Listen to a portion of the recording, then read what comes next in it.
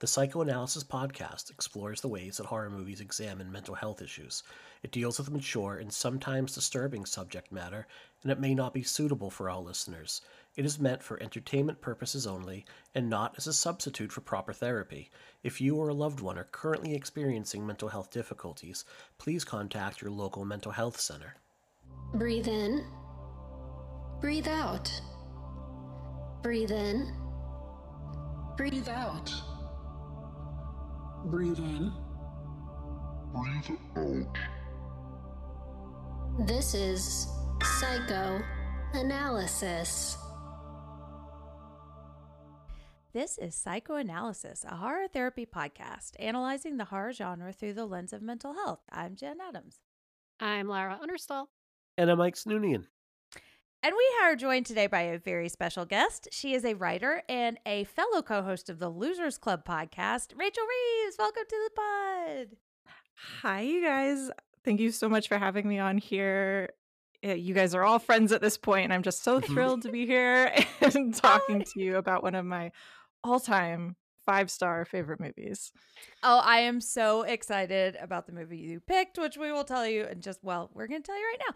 So this is a comfort horror episode, and we define comfort horror as the scary movies that bring us joy. And I am just so excited to talk about our movie for today. Rachel, what joyful movie are we talking about today? Ooh, I brought with me a big one. I brought out the big guns, maybe, is what they'll You say. really But did. yes. So today we're going to be talking about 1987's Predator. Yes. A I'm movie that flexing in makes me wanna celebration. Work out more. Yeah. I know. Right, that was my mournful trumpet, which we'll get to. But before we do, we're going to give a brief synopsis in case you haven't seen Predator or it's been a while. So here's your spoiler alert. But there's something else.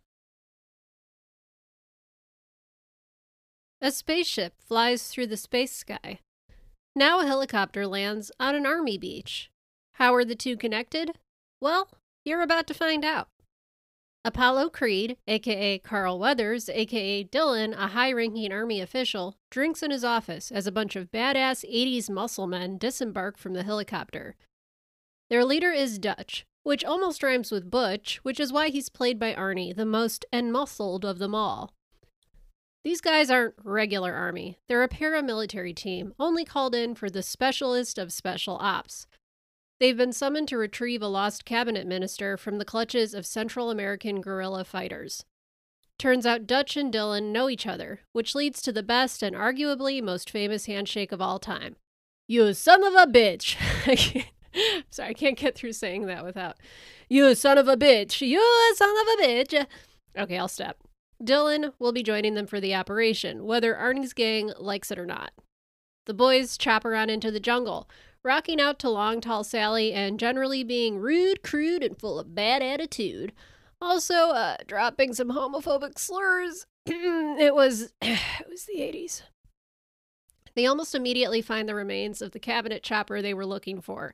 It's stuck up in the trees, and the pilots were shot in the head. Next, they make an even more horrific discovery. 3 corpses, skinned and hung from a tree. Their dog tags identify them as Green Berets that Dutch used to know. Something ain't right about all of this. And not just because of the whole no skin thing. After some more jungle action, the crew stumbles on the camp of guerrilla fighters. Time for Team Arnie to move in for the kill. Dutch rolls an old-timey Jeep into the middle of the camp, kicking off one of the longest gunfights in cinematic history. And because it's the 1980s, everything explodes. There's one guerrilla fighter left alive. And she's a woman? Dutch feels bad for punching her. Side note, I'm pretty sure if 1987 Arnie punched me in the face, my entire body would liquefy. Turns out Dylan was a wee bit duplicitous with the story he used to get them there.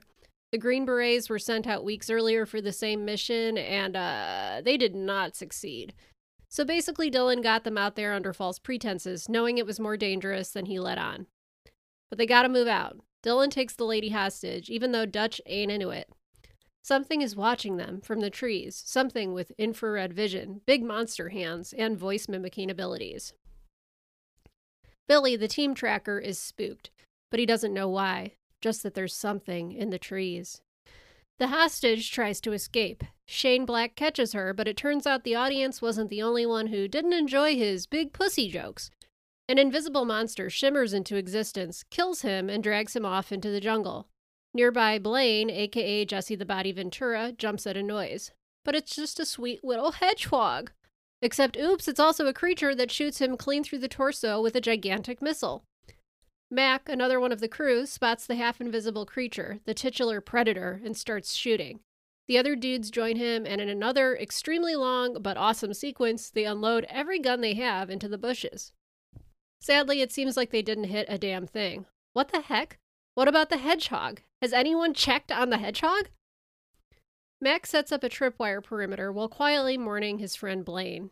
He takes the time to visit his body and say a few words as we absorb the loss. It turns out the guns did graze the predator, who drops his invisibility cloak in a tree just long enough to stitch up his own gooey green leg wound. Everyone realizes they're fucked, but they're too far in the jungle to hitch a ride on an extraction chopper. Billy's scared. There's something out there waiting for them, and it ain't no man. We're all gonna die, he states bluntly. Billy is like a whole mood. Later that night, Blaine's body disappears. Predator somehow got around the tripwires and took Blaine's body, adding insult to injury. Dutch puts two and two together. The Predator is using the trees. The lady hostage reveals that her name is Anna, and she can actually speak English. She tells Dutch they wounded the creature because she saw some of its blood on the leaves. As Dutch says, if it bleeds, we can kill it. Cue a muscle jungle trap montage. My God, the muscles, straining, sweating, bulging. Anna pitches in too, but I'm going to need her to get like 25% more yoked. Anna knows what's up. She says this happens during the hottest years. A creature emerges from the jungle, a demon who makes trophies of man. The team waits tensely in the heat to see what their traps catch. Mac shaves his face with only sweat for lubricant, as one does. Blammo! The net catches something big. Chaos breaks out, and so does the Predator, who goes invisible, but not before everyone sorta catches a glimpse of him. Mac goes into berserker mode and runs off into the jungle after the Predator, determined to kill the sumbitch who killed his friend. Dylan, perhaps feeling a little guilty about all of this, runs into the jungle to back up Mac. Not before flexing, of course. Mac pulls Dylan under some underbrush. They see the Predator shimmering and glitching in a tree. They creep toward the Predator, splitting up to flank him. But it sees Mac and explodes his head! Oh no! RSVP Mac, you were my favorite. Coming from the opposite direction, Dylan sees Mac's body via a truly horrifying slow zoom. Ruh-roh! Then he sees the Predator in the trees and is about to shoot it, but it tears his arm off while his gun is still firing. It picks him up and, yikes, RSVP Dylan. Everyone else is fleeing to the helicopter extraction spot, but not Billy. He sheds his weapons and clothes and cuts his muscly pecs with his big-ass Bowie knife. He's not going down without a fight. Pancho and Billy get got. Now it's just Dutch and Anna. She tries to fight, but Dutch kicks the gun out of her hand and shoots at the Predator while screaming, "Get to the chopper! Now!" I can't. I'm sorry. Ow! It's good to get that out of your system. Cue an epic, long-ass chase sequence as Dutch gets the Predator to follow him.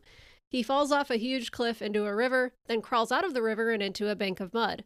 The Predator is still following, but as Arnie crawls under a tree to hide, he realizes the mud is camouflaging him. We get a better look at the Predator, who has a bunch of alien armor and body heat detectors and who's-its and what's-its. He also has dreads. After the Predator wanders off, Arnie builds more traps and we are treated to yet more muscle action. It's almost like the muscles are a character in this film. Poor Billy. The Predator got him and rips his spine out. He waves the spine around with Billy's head still attached from a treetop in a chillingly iconic shot. Arnie muds up and prepares for battle.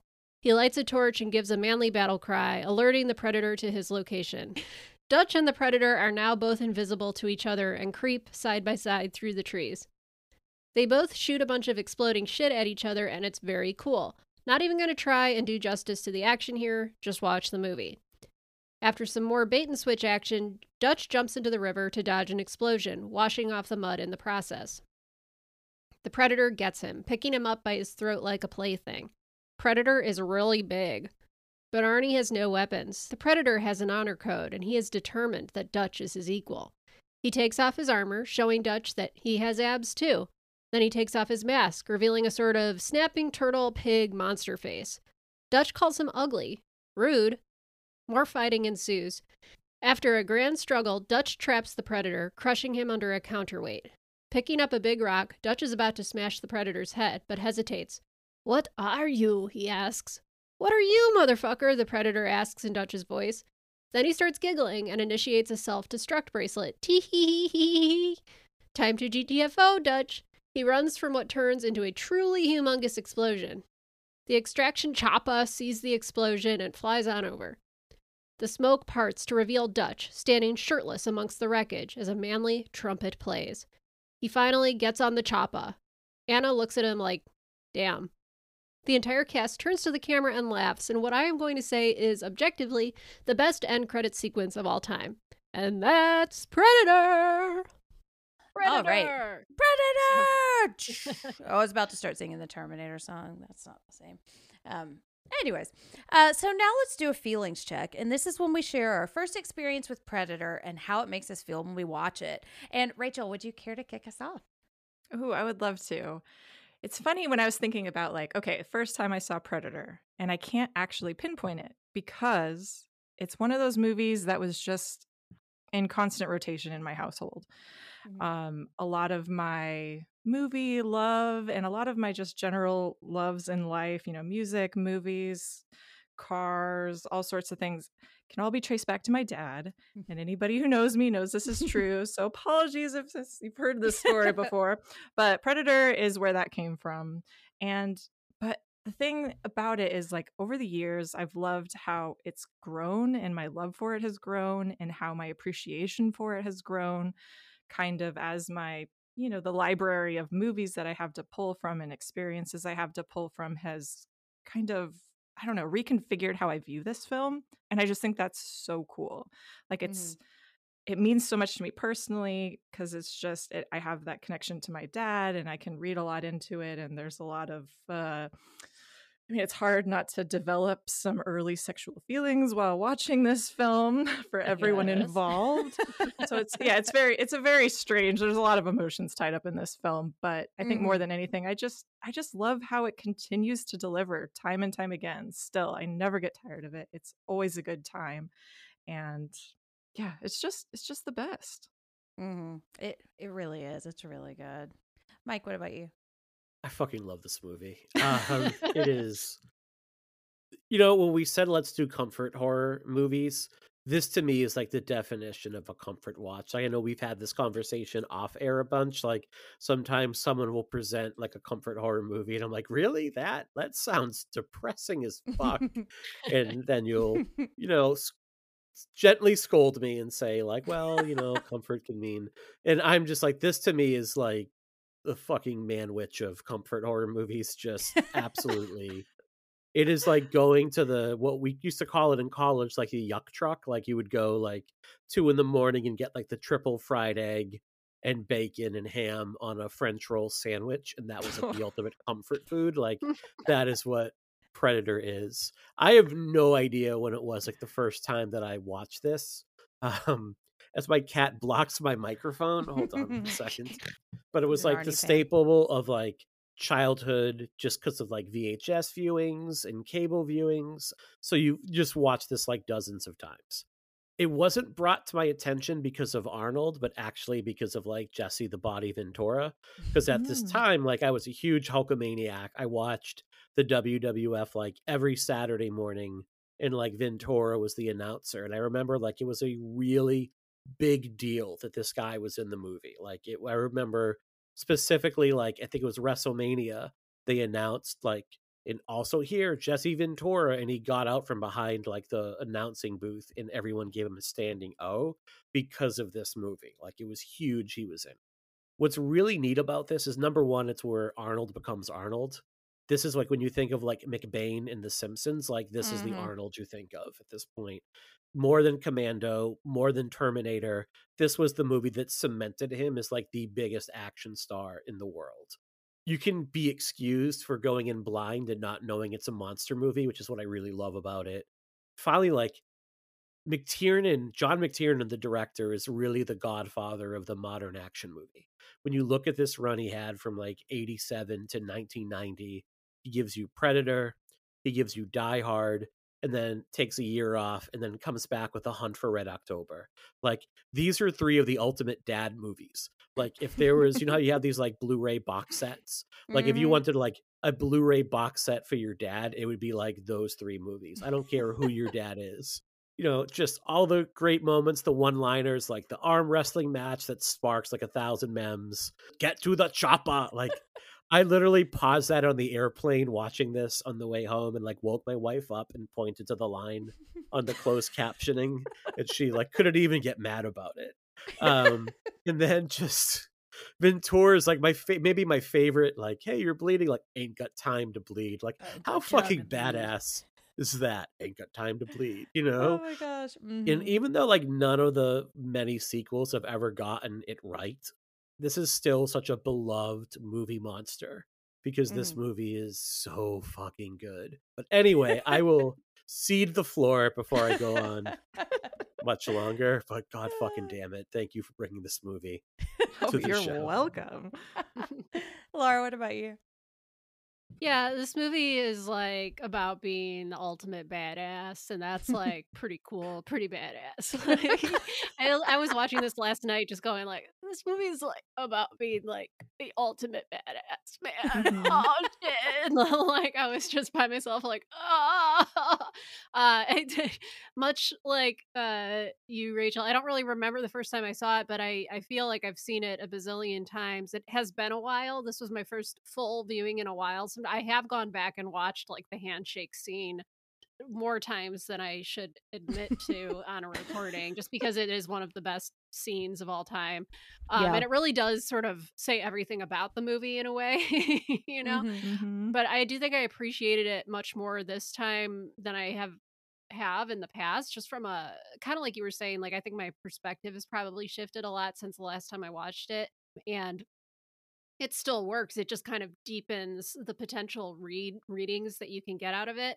I really forgot how much time and effort was put into developing these characters and their relationships before like the predator cruelly picks them off like little rabbits, you know? But it never feels oppressive. The action is constantly shifting and making you keep your cheeks clenched. I'm sorry for saying that. The I just There's also assumed you were talking about your face cheeks, so you know yeah, I was. you weren't. Don't worry. You can't see. It's just that's a grimace. Okay. Sorry.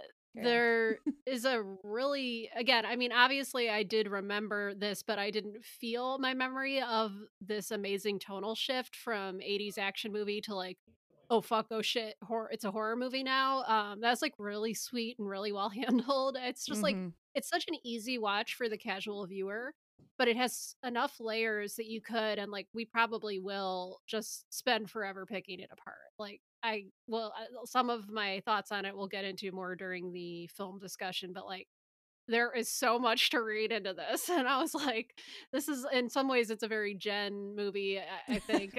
But you know, I just yeah, it's cool. It's just like cool when something like from your childhood that was just like cool can actually deliver on being really quality cinema also. Like Mhm. yeah, yeah. All right, Totally. I'll stop talking. Yeah, it's funny because this is like a very Gen movie in like two opposite ways because there's like Yes. I just wrote in my notes, I heart Arnie. Like I love him so much.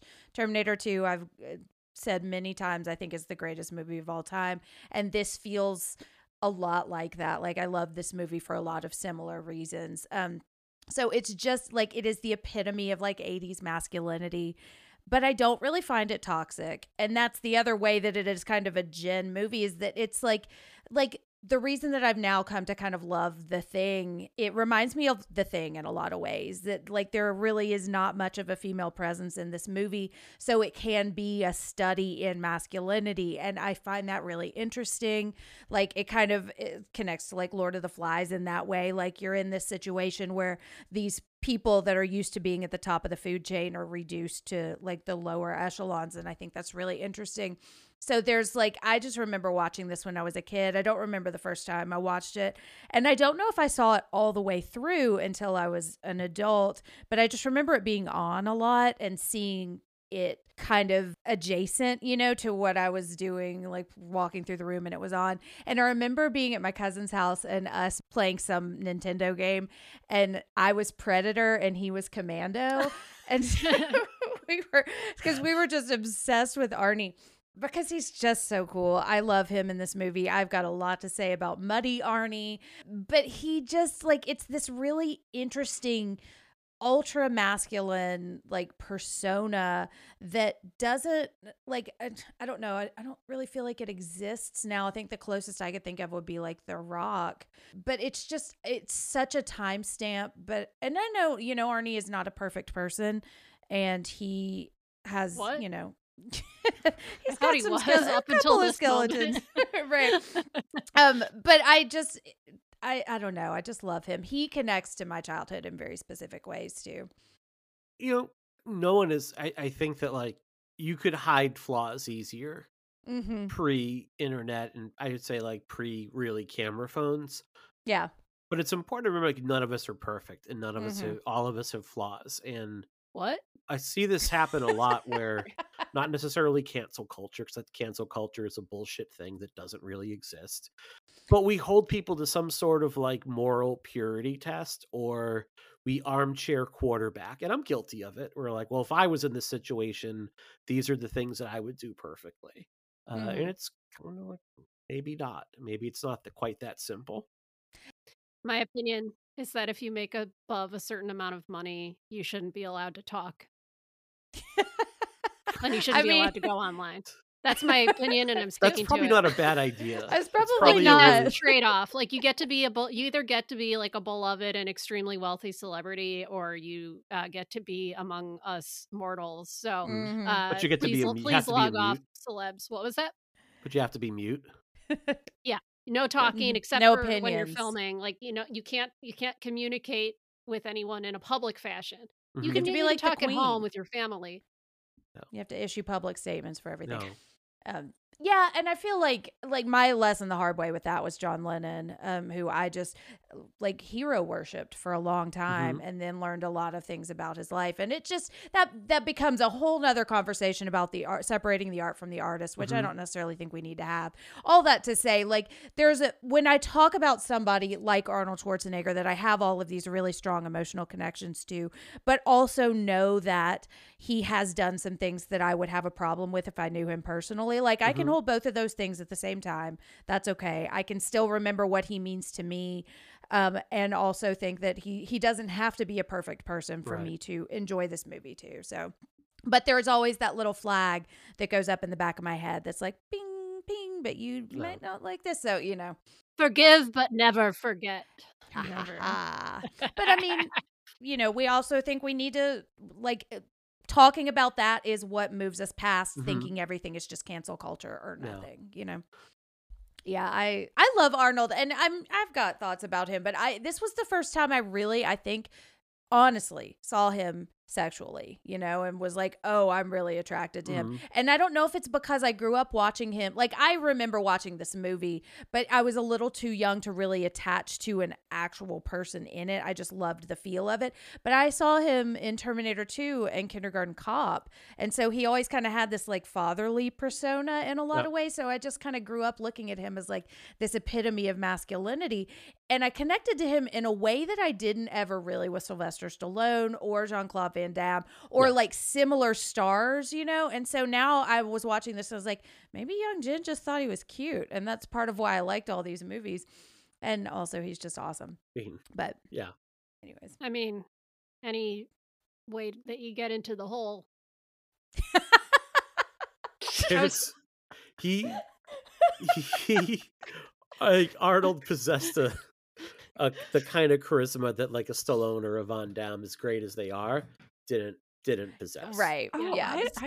I don't know. Rocky? I mean, you watch Rocky and That's not saying just that Stallone's not charismatic, but I think it's on a whole different level. Yeah. Which is It funny is. because I was watching this yesterday and I was like, is this how Mike feels when he watches Rocky? Because I just like Pretty was much. drinking in every second. I was like, this is amazing. I love it so much. I'm so happy right now. It's like, Pretty this must be much. why he talks about Rocky all the time. But I think you touched in, like, you tapped into something that I feel myself.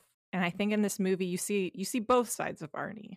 Like, you see the kindergarten cop, Mhm. kind of fatherly, funny guy, but you also see the really capable, very masculine, very, he's a great leader. Like, you see all of those Mhm. qualities as well, but it's not quite, on the far end of the scale, like a Terminator, where it's like literally just the physical prowess and the Right. strength. Like, you get a little bit more emotional depth, but it's also not, wait, what is that movie, Jingle All the Way? Oh. It's not like Love that movie. it's not It's like not it's not buffoonery. that far, No, yeah. It's just a good blend of Yeah. all those really Mhm. great Arnie traits in Mhm. one very sweaty, very Whew. shirtless film. Jingle All the Way has its charms. Oh, I'm not arguing with you. It's like that's a very different, like, Yeah. kind of Arnie. I actually haven't seen that. You know, Ooh, Jen, It's good. enjoy that. It's good. Maybe I'll save that for my next year's Christmas meal. I was going to say, you can't legally watch Christmas movies after I can't- January yeah. 1st. Mm-mm. Can't. All right. Well, so now let's dive into our main movie discussion or get to the topics. Yay! Oh boy.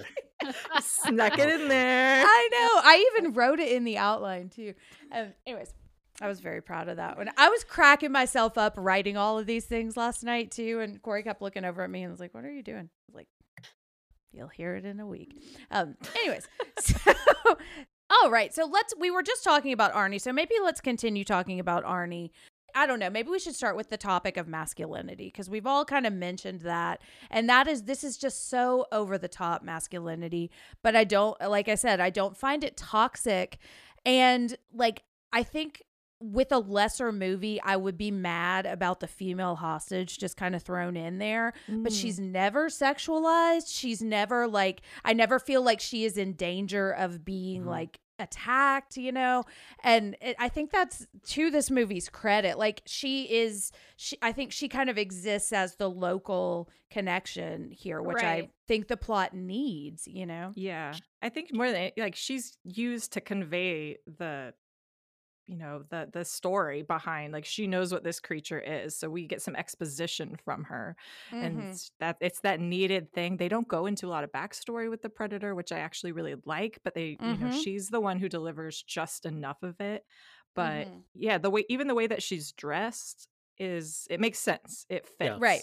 She's got the hat, it's not like some typical sexy wardrobe where it's like, oh yeah, that's not practical at all. Like, it actually Ultra makes low-rise sense. Like, she pants. fits into the environment. It makes sense that she's there. It also makes sense why, maybe they wouldn't kill her right off the bat, and it kind of fits into some of the character traits that we see of Arnie throughout the whole film. But yeah, I love that she's never sexualized. I actually find that the men are actually sexualized much more than she is, which is so rare, I think, it's during this time period. Totally. Much more.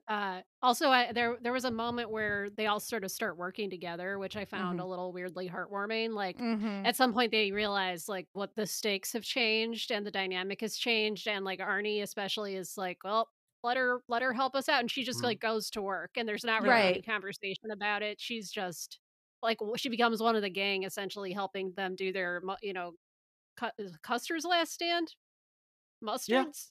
Custer's last name. Mustards. Mustard. It's That's ketchup, the I hot think. dog place here in Chicago. But yeah, when they do Yeah. that final standoff in the jungle. Yeah. And she's pretty capable too. Like, she's not like creating traps like Arnie is, but nobody is quite as capable as Arnie. But like, she never becomes a damsel in distress either.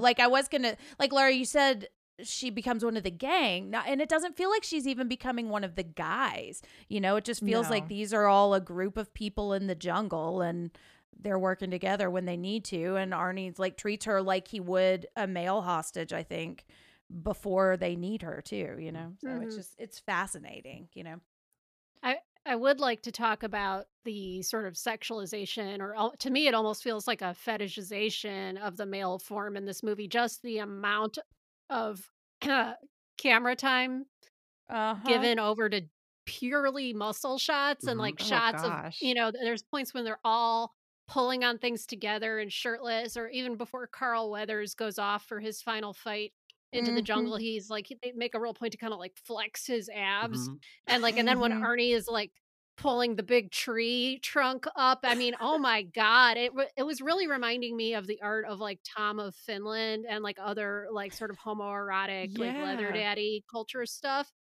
Just because it feels it, when you're a kid, you watch this and you're like, whatever, big tough guys. But watching it as an adult, it's like there is something going on here. And I know I saw that you some sort of references to this in your notes, Rachel. So I'd be curious to hear your thoughts on this Well, and it's the just larger it's conversation. so funny to me. Number one, I always like wonder like how much money they spent on like baby oil and if they had somebody there like actually Yeah. like spritzing them down constantly. Like I know they were on location, like actually in kind of, a remote location. So I know it was hot, but it's like that can't all be sweat. Like I'm sure there was somebody just constantly like making sure everything was dripping just right. But it's I think I it's have an answer for that. Let me find it. I'm sure you do. Is it in the Um, credits as oil man? yeah, is there No, somebody in the there's crew? there's an oral history of Predator called Guns and Shea Butter, an oral Oh, history of nice. butter. All So it's right. like definitely they Yeah, were the lathering references. up, and they It's so were funny.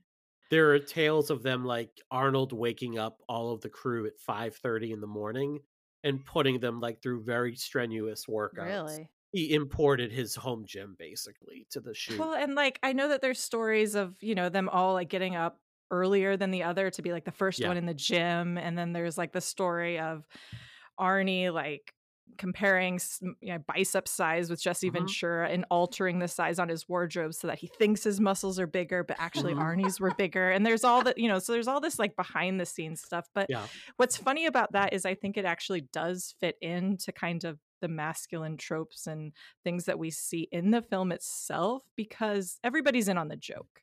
Mhm.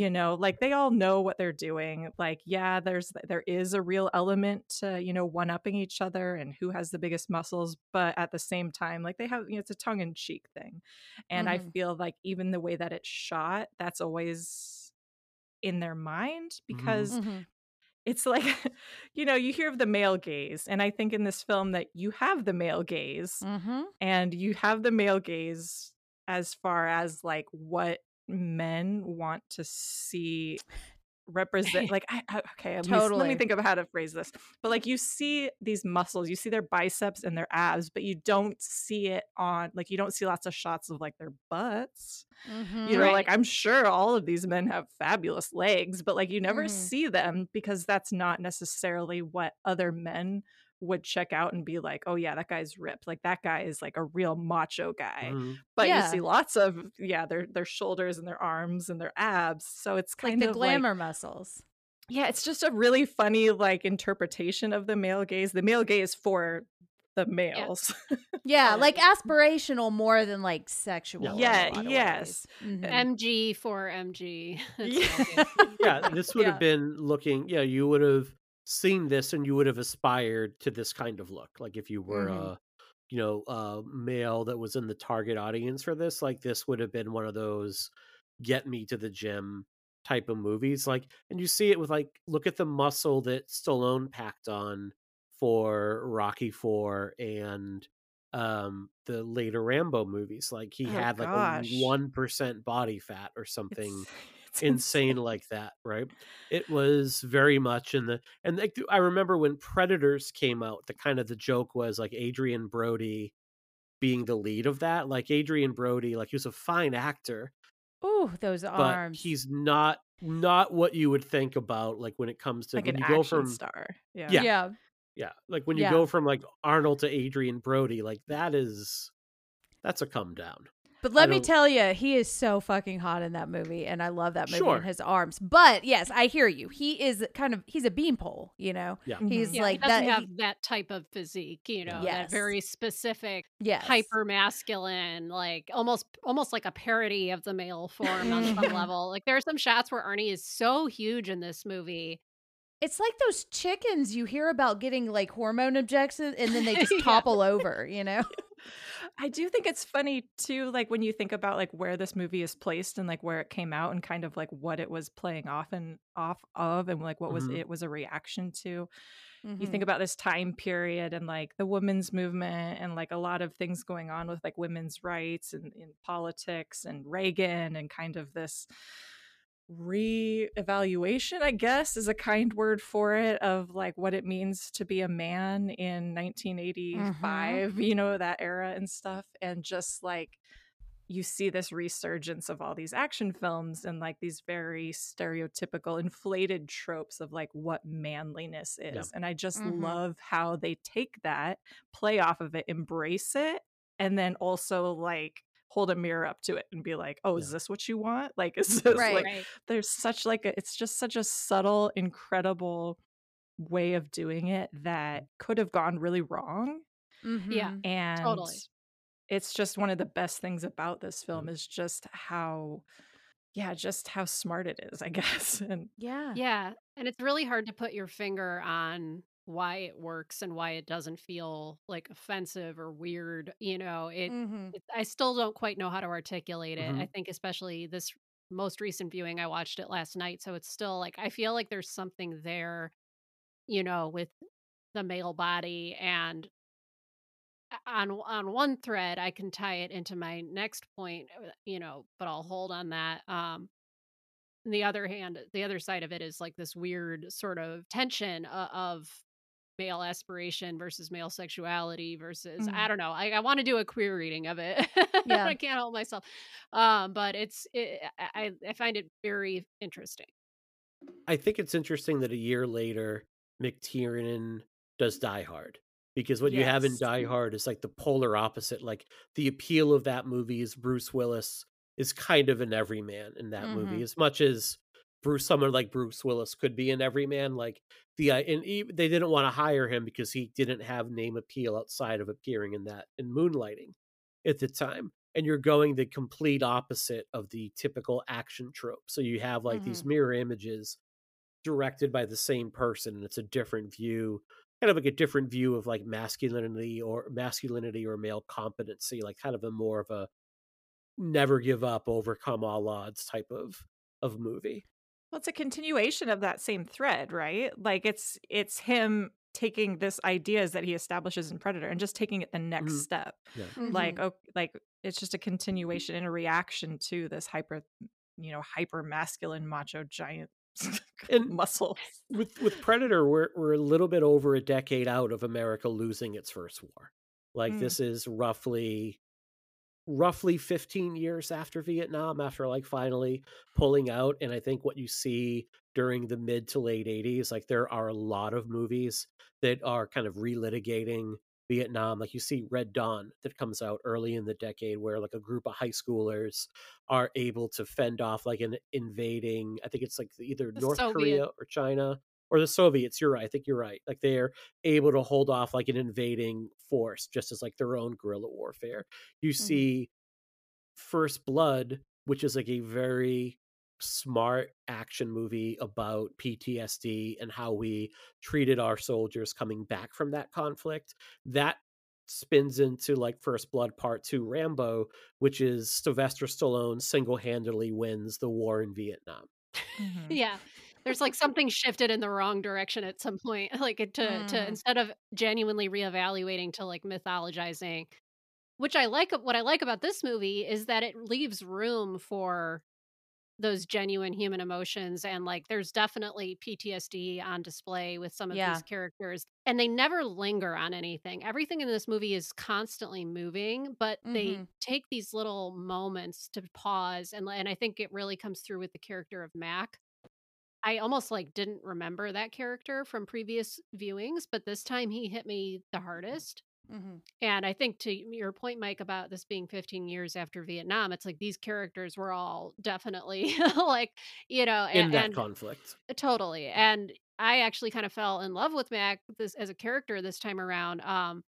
He has such a range of emotion, and really after Blaine dies, that speech he gives sort of to the night, very sweatily about kind of like they were there, they went through it all together, and now he's lost what is essentially like his best friend and like probably a source of a lot of camaraderie and understanding in a world where this very isolated band of dudes, and just the way he processes that, like a lot of other action movies of this ilk and of this era would never give that as much screen time as they did for this.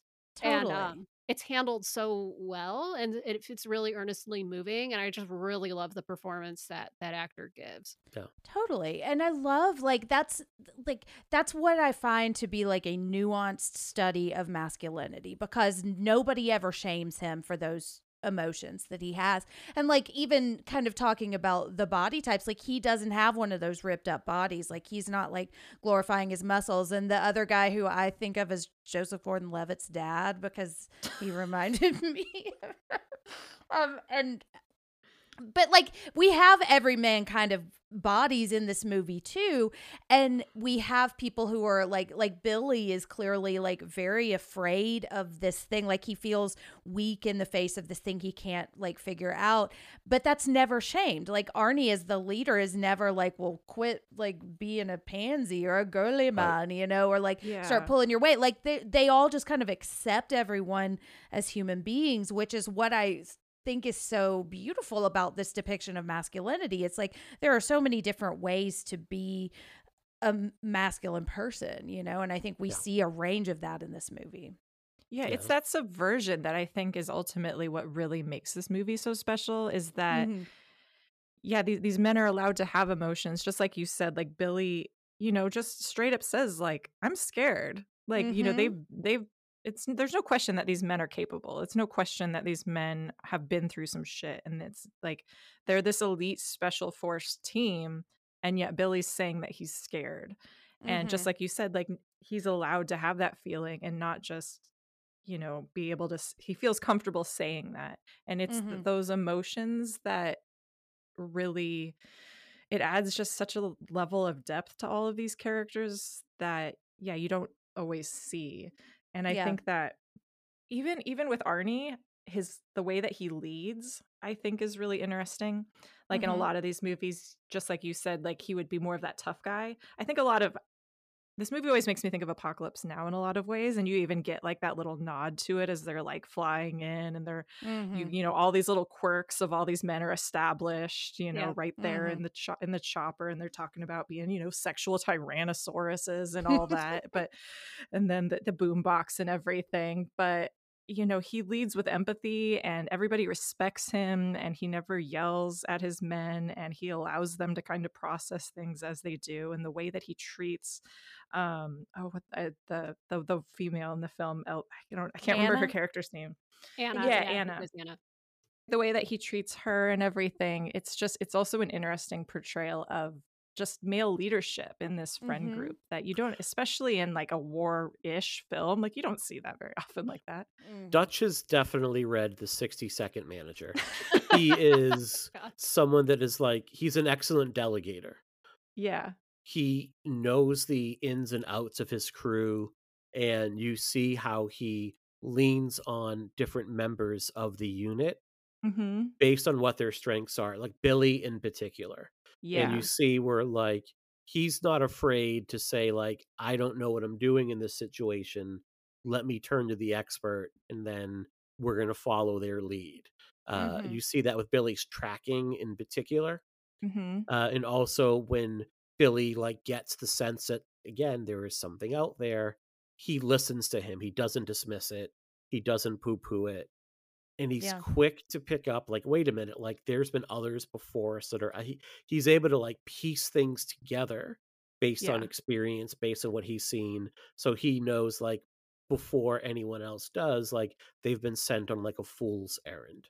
And I think the best, like my favorite, like I don't know, exhibition of this idea is when, they're just that iconic scene where they're all shooting a million guns into the Oh my forest with like, God. at nothing, but they're just shooting guns because they can, and that's like what they're doing. And like that to me is just like the epitome of this idea, because they all come to I think it's Mac who actually starts shooting the gun, and they just all shoot. Yeah. They're not asking him like what's going on. Like they just like Right. all chip in and just like they Mhm. have his back, and they're Yeah. all there and just start shooting. And it's all, but on the other, like behind the scenes, it's funny because it's kind of like McTiernan saying like, oh, this is what you want, right? Mhm. Like you just Totally. want like big strong men firing Right. guns, but they're not even Yeah. shooting at anything. Like Predator's Right. up in the tree. Like, Right. And it doesn't matter. And that's what I love too. It's like this is masculinity. This is what we think of as like just pure destruction.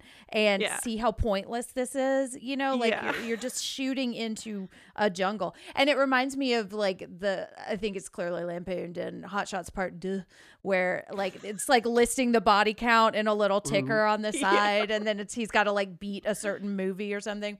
But yeah, that is one of my favorite scenes in the movie because I think it's just hilarious.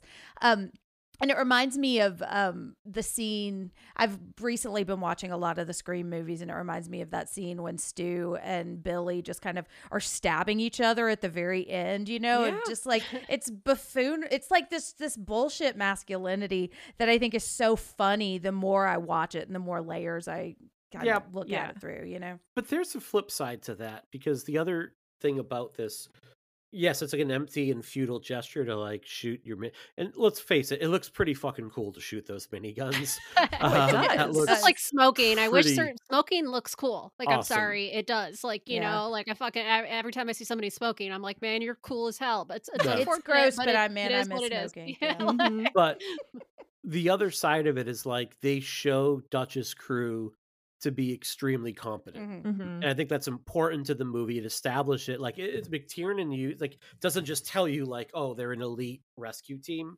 He shows how they're able to do it, and they're able to take out like this really well fortified, well armed, and well supplied group of guerrilla army with very little issue.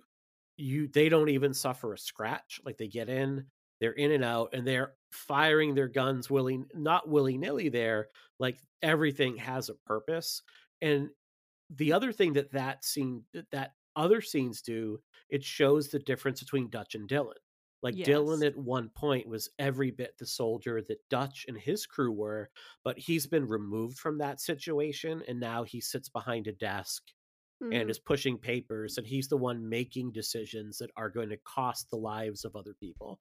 And you see when he has to join them, there are like 2 or 3 instances where his not incompetence but his rustiness almost gives up their position, or Yeah. Mhm. almost loses them the hostage. And it's a really subtle thing. Like you look at Carl Weathers in this movie, and he's an Adonis. I mean, he's just this like carved hunk of ground beef. He's just like Mhm. astonishing to look at. Yes, And when we he's do our a Mary delight. Fuck Kill later on, I'll have some thoughts on Mhm. Carl Weathers. But he's not to the level of Dutch. And I think McTiernan has the chops to show with this really distinct visual language the difference between Dutch and Mac and Blaine up here, and like Dylan being below that.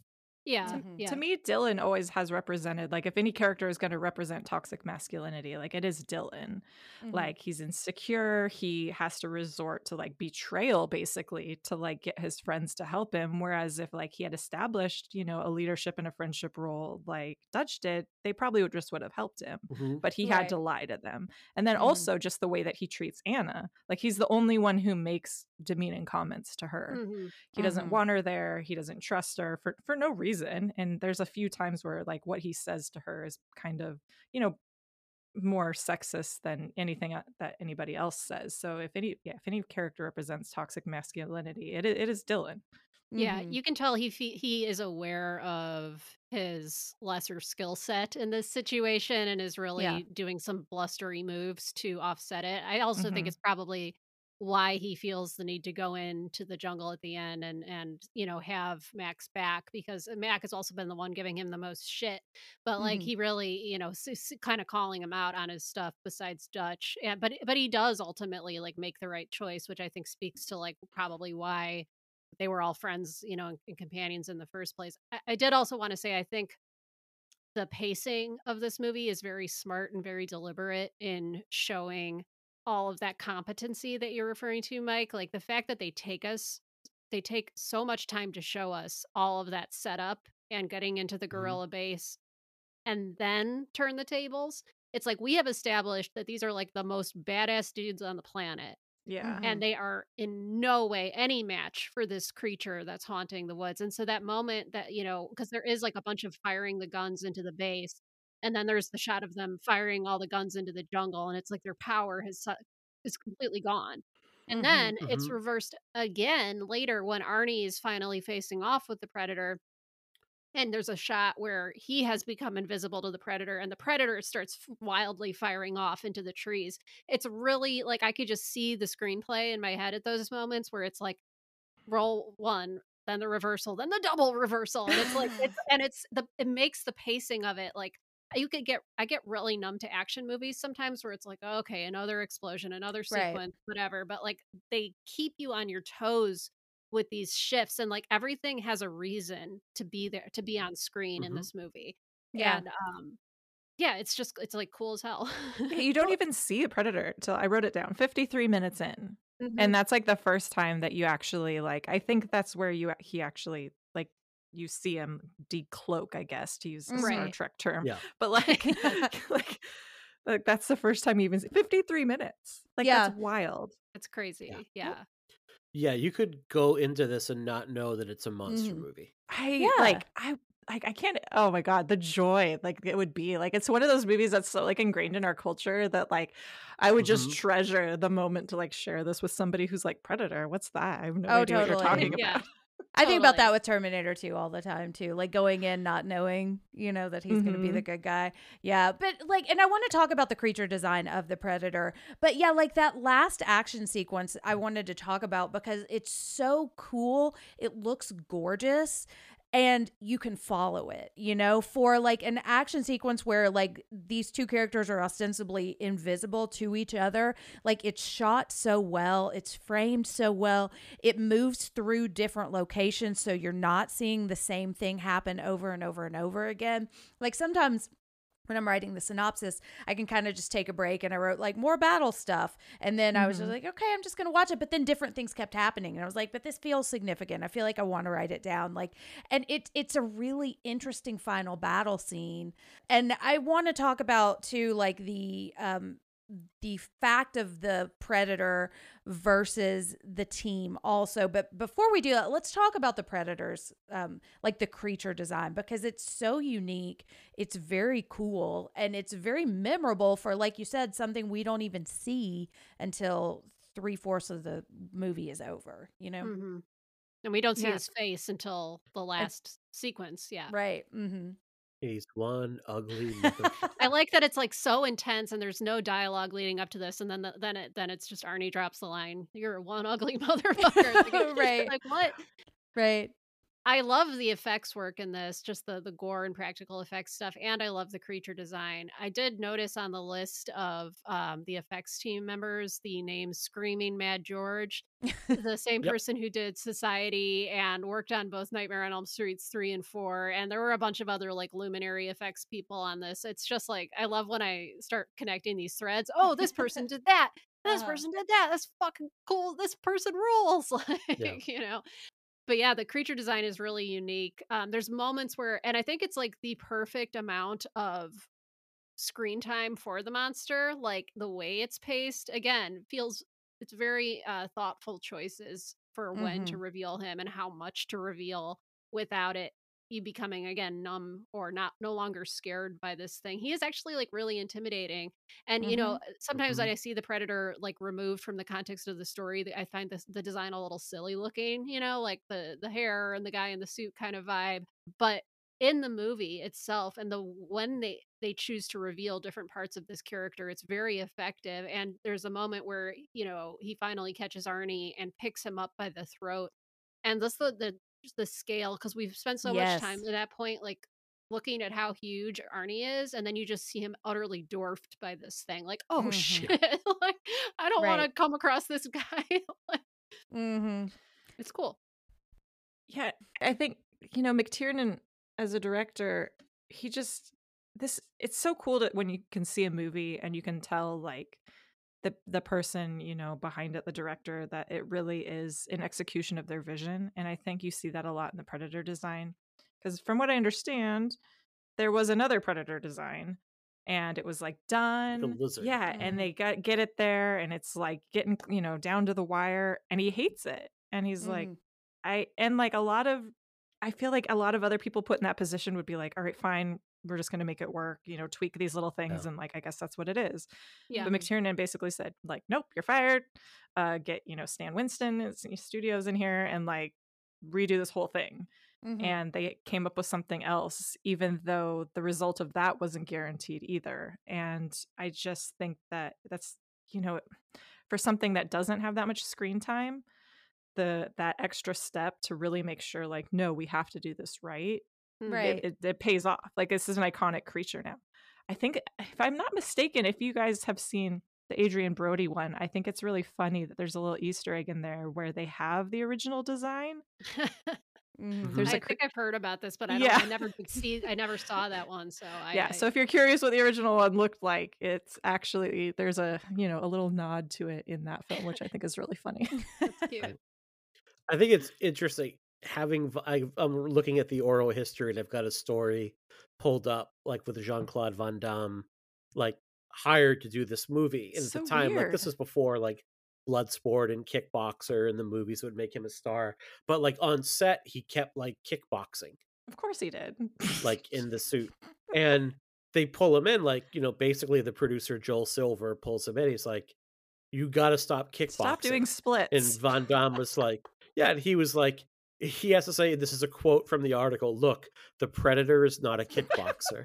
And I don't think truer words have ever been spoken. And Van Damme was like, I have to do it. It's how I see the Predator. And they're like, well, then you're fucking fired. Please leave. Good. He should be. I mean, Kevin Peter Hall, the guy who plays Predator, brings so much to that character. Like all of those movements, Oh, the yeah. way he moves, that physical presence. I mean, because he was a very large man in real life. Like, he's very tall. Yeah, he was Like 7 feet tall. Yeah. Oh, very, geez. very tall. So, but everything about that creature, that is that actor. Like, he brought so much of him to life, and Yeah. just incredible. Along with the Xenomorph, it's probably like the Xenomorph and the Predator are probably the two best movie monsters that we've seen created in the past like 40 Yeah. years. And I don't think it's no secret why like people wanted to see Yep. them kind of like fare off against one Right. another. Mhm. Just they wanted to see them in much better movies than we actually Yeah. That we got. fucking Yeah. got. It's hard to follow Um, this up. It's hard. That's true. Yeah. Even with Adrian Brody's arms, which I do love. I like that movie. It's not as good as this one, but It's a yeah, good movie. It's It's a solid it's B just movie. not, but what I think is there's just like an element of humanity to the Predator once we do start to see him. Like, I like the scene where he just sits down and he decloaks and we see that he's injured, and he has that same scream of pain that we've seen characters like Arnie have when they like sew up their own wounds, So it's like Yeah. he is still really physical and really scary, but he also feels kind of human, even though he is an alien, And I love that we don't see him until 53 minutes in, I think, but we see the effects and they are fucking brutal. Like those 3 people skinned, and we all know I have a thing about skinlessness, but that's just horrifying to think about, and this, so it's like the legend builds and builds and builds, and for a creature like the effects here are like, this isn't the thing. Like the effects here, they Yeah. look, if I were to look at it with a cold eye, they look a little bit clunky, a Yeah. little 80s, but I don't care because I buy it. I'm so invested in this that it doesn't matter that I know he's not really invisible there. It's still kind of Right. cool, I'd still rather see like a little bit of the clunkiness with these effects than what you get now where Yes. everything is shot on a Yeah, green totally. screen. Like to me, part of what makes this movie work is like they're really firing these Yeah. guns, like they're really blowing shit Yeah. up. Like there's a tangibleness to this that you don't see now. Like now it would all be done against a green screen, and there's just like you're missing something when Oh, that yeah. happens. You also like, I think it's interesting how you kind of get to know the Predator through his kills. Mhm. The way that he kills somebody is kind of tied to how he respects them as a competitor. Yes, Like you exactly. see, like with the men that he skins and hangs from the tree, like that's not very respectful way to kill somebody, right? Right. But then with like Billy, who understands what this creature is and has been paying attention and acknowledges him and like faces him like a like a man. Like you see him value him and keep his skull. He kills him Yeah. quickly, and then he in one of the most iconic kills ever, rips his spine out, and he keeps his skull Oh. because it's like, this man is worthy. This man is worth my time of keeping this trophy.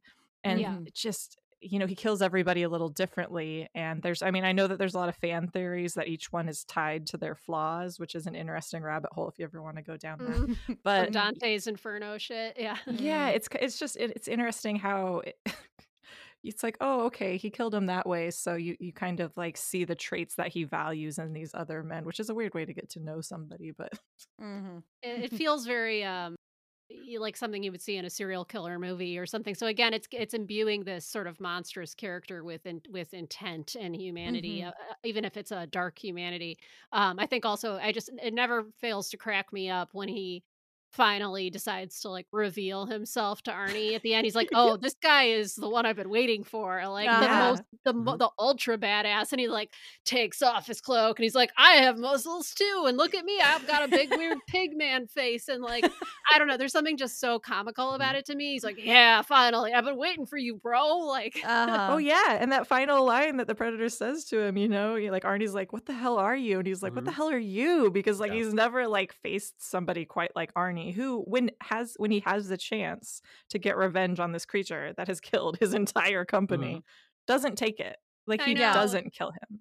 He Mhm. just walks away, and the Predator kills himself, which is also like not a very I don't know. There's a lot you could read into that, but Yeah. Yeah, it's definitely an interesting little dynamic that is very quickly established and then gone forever. and then blown up. Yeah. Yeah. Yeah. Well, getting back to that final confrontation between the two, I think what's interesting there is Arnold is able to use like the natural environment in order to finally beat the Predator. Like Yes. he's not using guns, he's not using a rocket launcher, he's not using any of these like man-made, machine-made weapons of war. There's something like very primal and stripped down and basic. Like he's using a bow and arrow, he's using fire, he's using like spring-loaded traps. Like what ultimately does the Predator in? What does the Predator in is a fucking tree falls on his head, basically at about 100 miles an hour, and it just caves in half his skull.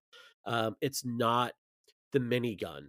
It's not a grenade. It's none of these things. And like it's McTiernan and the movie saying like, look, like getting back to that idea of like ultimate masculinity, it's like very Jack London type shit at this Yeah. point. It is getting back to who we are as a core, as a man, and not relying on technology to kind of overcome these obstacles. Yeah, well, Well- it's brain versus brawn, right? Yeah. Like, yeah, his strength is an asset, but ultimately it's his quick wit and his, survival skills and the way that he thinks that actually gets him to defeat the Predator. Right. Not Yeah. his muscles, not his, strength, not his guns. It's his head. Well, it's that man-made strength that makes him a target too, which I think is really interesting. It's like when at one point Anna's about to pick a gun up and he like kicks it out of her hand because he's like, if you have a gun, he can attack you. So I think there is a Yeah. really interesting dynamic in this thing that a super toxic masculine person would see as a weakness actually becoming a strength here. Because like you could read the Predator himself as the toxic masculinity. Like, I have to be the top of this chain. I have to seek out the strongest of the strong and I have to defeat them. And that's what makes me the strongest. And for Arnie to defeat that by rejecting that and by saying, I'm not going to try to find a bigger gun, or I'm not going to try to have bigger muscles. Like that's another, like, just kind of a study in this masculinity is like, you don't have to be the most masculine to survive, and there's room for everyone. What's interesting to me is also that the Predator like uses all this technology, right? Like he is himself hiding behind this shell of technology and weird electro guns and zipper zappers and what have you. So when Arnie goes full primal, Predator's like, oh, finally, I can go full primal too. And I just wanted to note that I wrote down, like, I had never noticed this before, but like it is so very literally primal in that he falls into the water and the water gives him the mud, and he like, and the mud is earth, right? And then there's fire, which is another like elemental thing, then he uses fire. I was like, all we need is wind, or air to play some role here. And it's literally like it's so elemental, like I mean, he's invisible, maybe not Arnie, right? But, yeah I guess the wind is there all the whole time, giving the fire oxygen and what have you. So I just was like, I was watching this last night in that same mental state of like, this is so badass, and I was like, oh man, he's got like all the 4 elements, dude. And like, Well, it might be good to point out, like, if I feel like McTiernan is someone who, if he heard us talking about toxic masculinity, would have a good laugh at us and then beat the shit out of me. Is pretty much, I don't think that, like, I know we can get into autorial intent, but I think McTiernan, and I think a lot of the movies of this time, like this happens to be a smarter example, like weren't thinking along those lines. It was more like, and I would say like, the idea of getting back to being primal would be, if anything, a critique saying like, as men, we are too reliant now on technology to do the work for us. Like we need to get back to like getting our hands in the mud and getting dirty, because that's what, real men do. Like that is, to me, that's, McTiernan could give fuck all about political correctness and toxic masculinity. Like that's not his bag. And I feel like if he heard me talking about toxic masculinity, he would beat me up. So I'm a little bit worried. It's okay. He doesn't know where you live. I think this is more just him being a smartass, and like, they wanted him to make an action movie, so he's like, I'll make you an action movie, and just like sneaks these things in. Like I don't think he was like, oh, I'm gonna make a comment on toxic masculinity. No, I think he was just being a little, he's just being a little bit of a smartass. Yeah.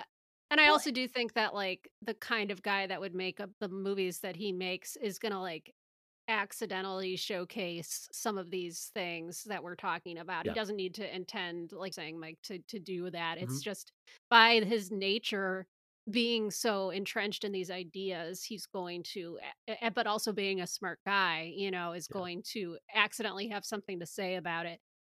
Even, and I mean, there are some very like, there's some moments with these characters that made me wince a little bit, like within the first 15 minutes, like Jesse the Body Ventura drops an F-bomb, like like these characters aren't perfect. And I mean, like, they are of their moment, and there's no getting away from that. But at the same time, the writing allows for nuance and for exploration of ideas that I think sometimes when you're writing something, you don't even realize that you're exploring your own shit. I think it's inextricable. Well, and I think, I can't remember what movie we talked about this with, but when you write a movie with real characters that feel like they have depth, then these things come out even if you're not intending them to, and they can be read through multiple different lenses, which I think is what we find here with this action movie that on the surface looks like a very simple plot, but it's got all of these layers that you can choose to see, or you can choose to just watch shit get blown up, That's why I think this movie is so successful, is that it works on both levels. Well,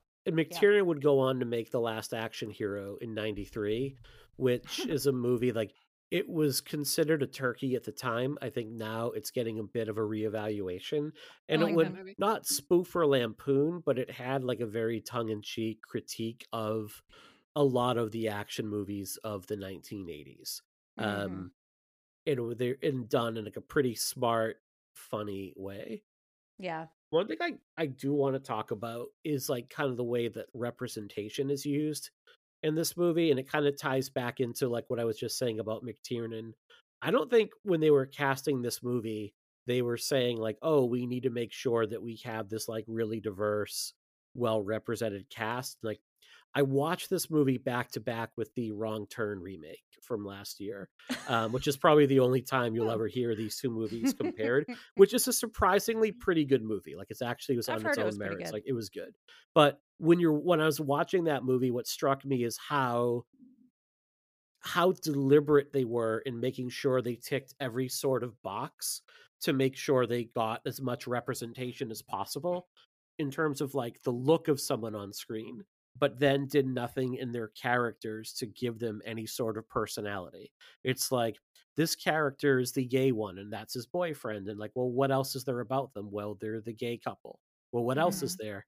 I don't know, we'll make one of them, Asian American, and we'll make one Muslim American. Well, what else is there about them? Well, that's it. Isn't that enough?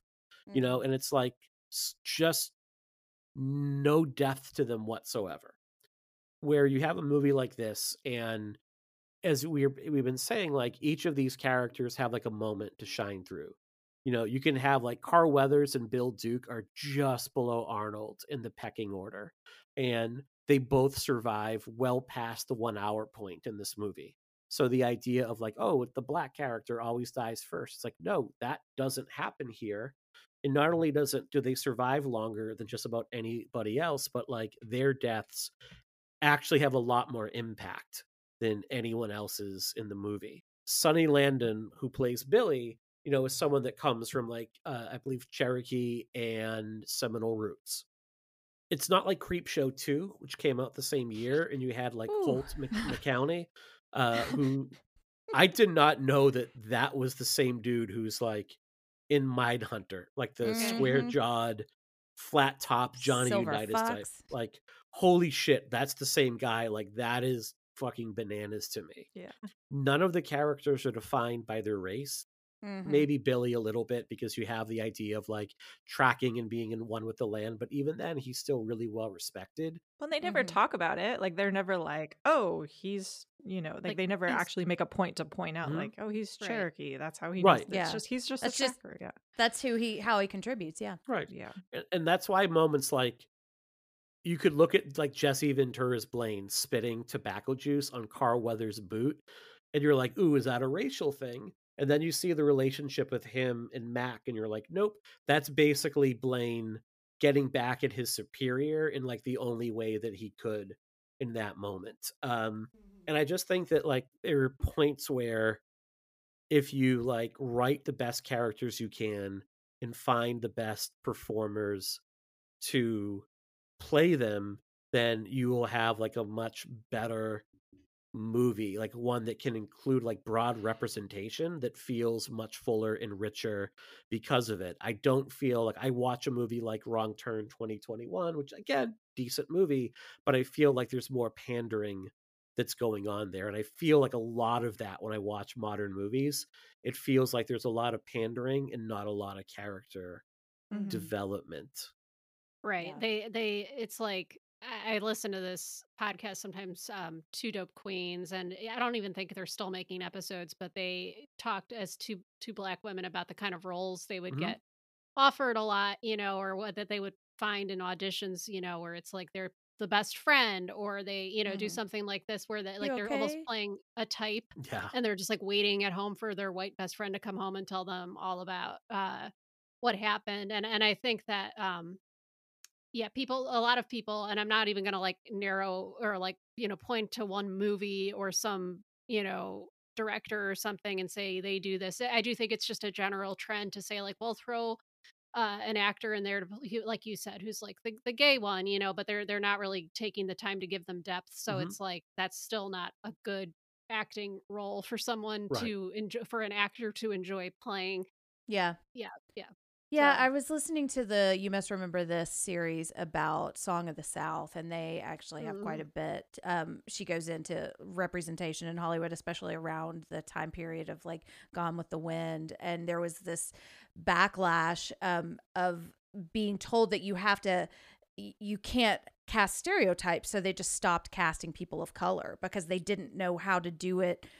They didn't take the time to learn how to cast people with respectful representation. And that's what I think you get when you don't take the time to actually write well-developed characters, like you were saying, Mike, is you end up with these caricatures that check every box but don't actually mean anything. And that is, I don't want to say that is more harmful, because I mean, you are still giving a job to a person who might not have had one. And that is how we make progress. But the next step is to write roles that actually mean something and make diverse characters actually human beings in the stories too. Right. And this movie does that, I think. Yeah. And it's like the really good movies are still going to be rare. The really good media is still going to be, on the rare side compared to the amount of shit that's produced and absolute garbage, Yeah. But I do think that, like, having those conversations and saying, like, why does this feel inauthentic and this feels really natural? Like, well, I think that's an important conversation to have. Yeah. Well, let's talk about the score. And I know, Rachel, you have look at you as kind of like a movie score expert, I think. But I was so excited to talk about this because I wanted to ask, is the plaintive trumpet that plays, I feel like it's kind of like Mac's theme in a lot of ways, is that original to this movie? Because I feel like I've heard it before. You know what I mean?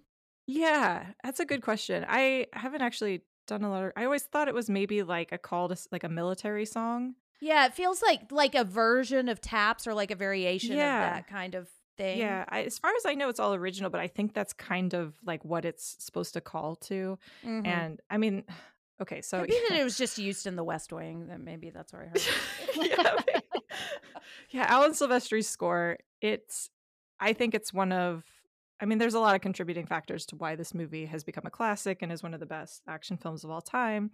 But just like Terminator 2, it's got a great score. And I think that the way that it's executed and that the decision to hire Alan Silvestri in the first place was a really smart move. I believe that they were trying to go with Jerry Goldsmith, for obvious reasons, but he was busy. Also, not surprising at this time. But, Alan Silvestri was coming off a definite hot streak. He had just done Back to the Future, but he also had made, a career of doing all sorts of genres. And I think that that's really important for a film like Predator that's got sci-fi elements, it's got horror elements, it's got action elements, it's got, dare I say, drama elements. Like, it's got all these things. And so it would take a composer to really understand that, to sell all of these individual elements. And I think how it works is, so okay, you've got Dutch's theme, which is that really kind of persistent militaristic theme, which really embodies him and his company and his regimented military background. And it's tapping into all of these kind of cultural touchstones that we have when we think of the military and we think of music. Like, you hear those drums and it fits. But then on the other side of it, you've got sort of the Jungle's theme and Predator's theme, which is kind of just like this undulating swirl of kind of primal drums. And what I love about that is so I heard somebody talk about Predator and say that it's like a slasher where all the victims are jocks. And that made me laugh. Totally. It's like, oh, it is. But what I think is so smart is the way that those bongo drums are used, just like you would see in Halloween or Friday the 13th or films like Deep Red or even Peeping Tom, where you hear it and you know that the predator's there, but you can't see it. And like, yes, we get glimpses of, his like thermal x-ray or like the weird effect that's like a little glimmery or whatever. But it's really those drums that we see like tipping off, like Billy's just staring into the jungle. Like, how do we know the predator's there? Because we can hear him. We can hear him watching, and it's lingering over the music. And you see that build. And as the predator gets, more involved with these characters, the music and the themes combine into one. And it's such just a beautiful way of doing it. But the way the Silvestri, like, he's using these similar reoccurring themes and ideas, but it's never presented exactly the same way. And I think that that's just, it just shows his skill as a composer. Like, you get it's similar, but it's executed differently every time. Yeah. And I just, yeah, it's just such a great score. And even if you listen to it like on its own, it's super fun. And Mhm. you hear those, you hear those dun dun dun dun dun dun. It's like, oh, it's Predator.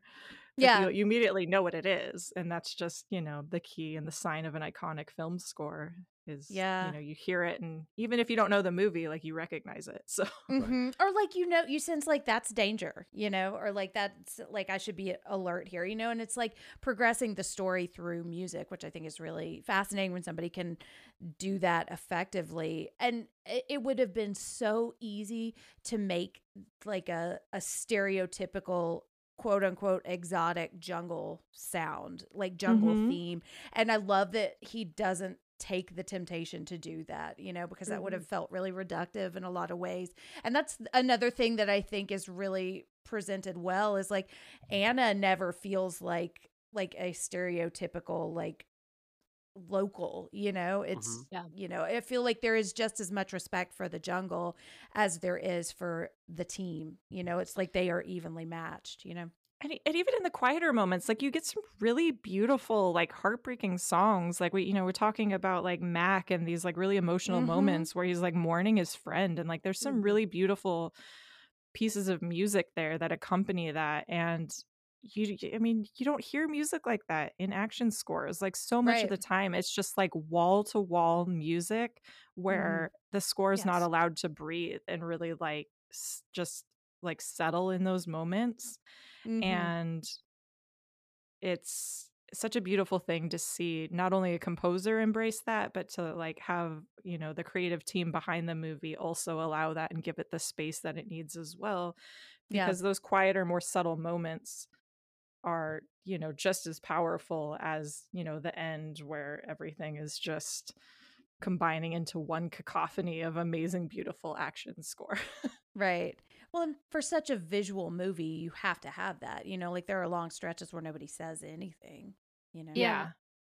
And I mean, it's kind of what you said earlier about sticking to a vision. This is that rare collaboration with, because any film, and what I love most about film is the collaborative element of it. Like if you take out one piece of the team, whether it's the composer, the director, the special effects artist, whoever, the whole thing might fall apart. And this is that Hmm. rare like symphony of everything coming together. And if you examine any of the individual elements, like the score, everything is worthy of itself. The score Yeah. is elevated in the way that the film is elevated. It's appropriate for the genre that it's in, or the genres, but it's like fucking good. Like, and I just Hmm. love that. Like, it's such a delight. Yeah.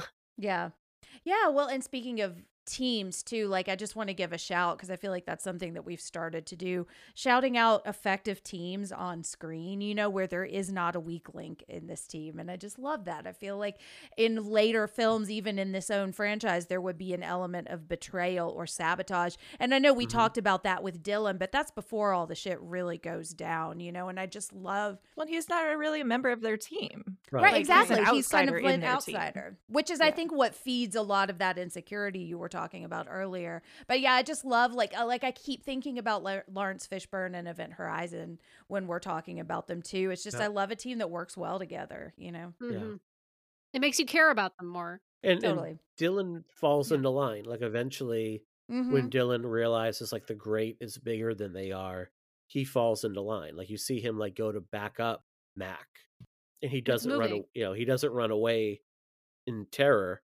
I will say like one visual flaw in the movie, like we see one of the greatest like exploding head sequences this side of Maniac, and then the Yeah. next shot is like his head is fully Totally. intact. Yeah. I was. And I'm just like, what Yeah. Yeah, that was a little happened that there? did confuse me. As much as I love both the exploding head scene and that slow zoom on his face, I find like just Mhm. completely terrifying. Like I Mm-hmm. think that's one of the most scary shots in the movie, but I agree. It's a huge continuity It's problem. almost like they saw it, they're like, well, they're both great. I don't know, just keep them in. Yeah. Right, Yeah, exactly. like, Yeah. Who cares, Well, and speaking of amazing visual effects, I would be remiss if I didn't mention Muddy Arnie because he's just Mhm. so hot. It's like, oh no, my he's so gosh. cold. He's so cold. I know.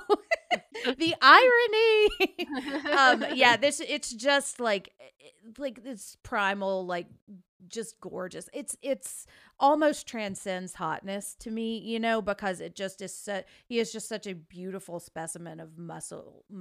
And I'm trying not to like die while I'm talking about this, but I just love it. I love Muddy Arnie, and I love, like we were talking about, that the elements are what like makes him, like he becomes one with the jungle. Love it. That visual of him in the tree roots covered in mud is like, you could just like, that's a photograph, like that's a painting, you know, like that. It's so like, it expresses the themes of the film through this visual and it looks fucking awesome. Like, it's great. I just love when characters are allowed to be ugly. Like, Yeah. he's like, it's like a moment where it's like, he doesn't care what he looks like. Right. Like he's like, it's just survival mode at this point. Not saying that he did care before, but you know, his constant, subconscious flexing would, argue the point. But it's like when he's just covered in that, it's there's no way to pretend like, oh yeah, I look great right now. So Right. it's just kind of refreshing anytime in a movie when a character is allowed to just be just disgusting and ugly for a minute. Mm-hmm. And like the eye acting that he does in that moment too, where it's like all you can see are his open eyes, and you know exactly how he's feeling. And I feel like for a character like Arnold Schwarzenegger, I don't think is ever going to win like an acting award, you know, even though I do think he's not known for his acting. But I think in this, like, that shows just that scene that he's really conveying what he's feeling just with his eyes. And I think that's impressive and also very dreamy. So it speaks to the director and again, collaborative. Like, Yeah. you know, when he is being directed in lesser films, like he has certain tendencies that come to the front.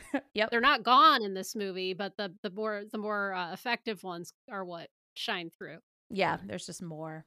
So I think what's interesting about Arnold is he had a lane, and I'm not saying that he 100% stuck to that lane, but he knew the projects that would serve him really well. Mhm. He knew what audiences like wanted from him, and he was really good about delivering it. And a lot of his best roles are delivered with a really healthy wink to the audience, saying like, look, I'm in on the joke too.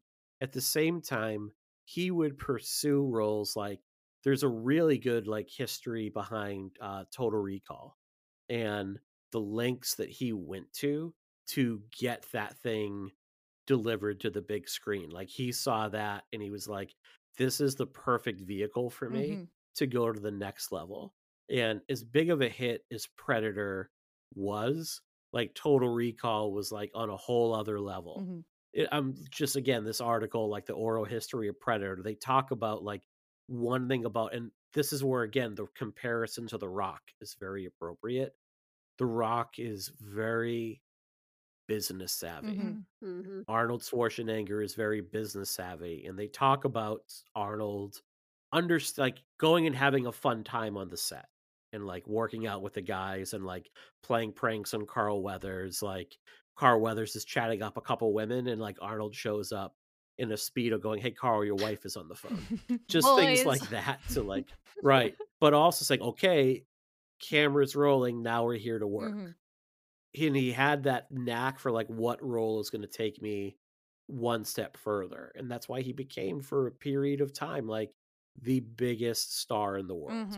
Well, look, Kindergarten Cop is a fantastic movie. Like, I unabashedly love that movie. And It's been far too long. I was just gonna say, yeah, True Lies. Like True we were Lies talking ruled. about, like that perfect mix of all of the things he's known for, and I think True Lies is that in a lot of ways too. You know, I think like so, he has too. that twinkle in his eye throughout Predator and throughout True Lies, and he kind of loses it appropriately to be the Terminator, which I love. But yeah, he just, I think you're right. He knows who he is. He knows what his strengths are, and he's not afraid like to take on a role like Kindergarten Cop, you know?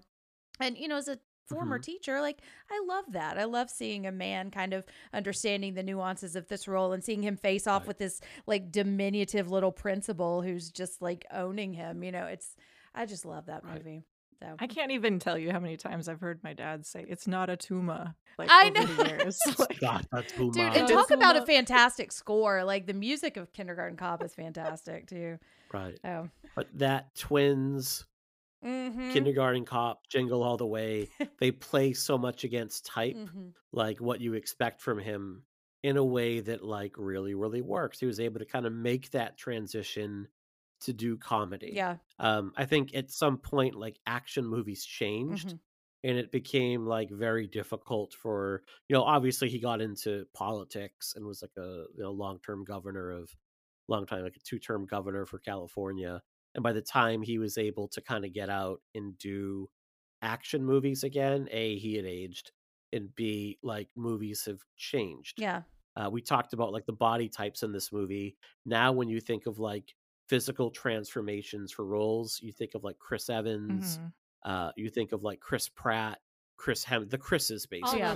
those Anybody named Chris's. Chris.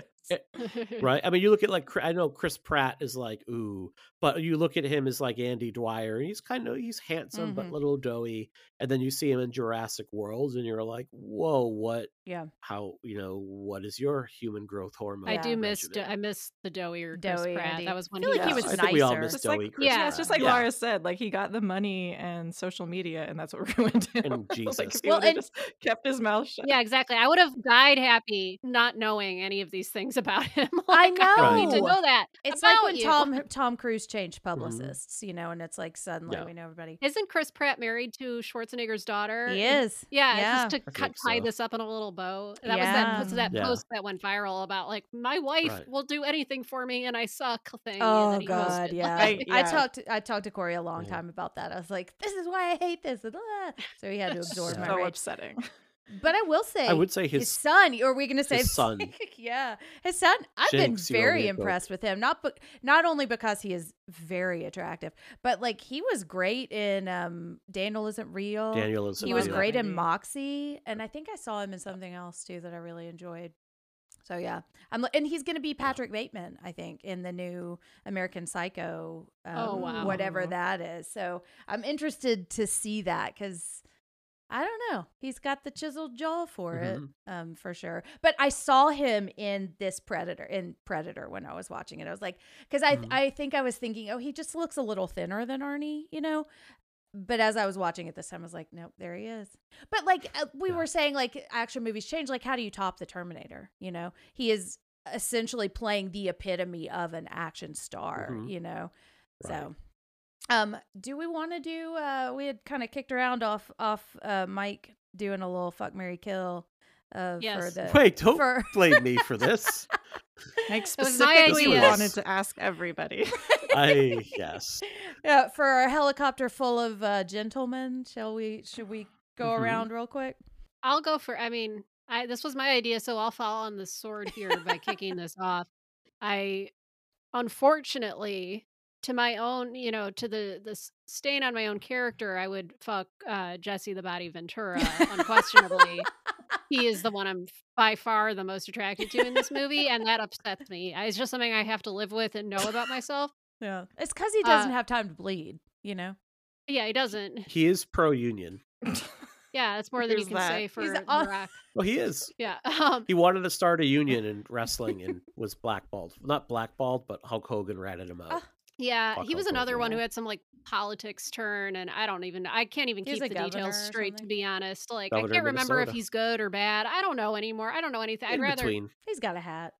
yeah. But in this movie specifically, that like kind of like balding tough guy look is just like there's just like with a big meaty man with still has physical flaws. Like, yeah, give that to me. Mhm.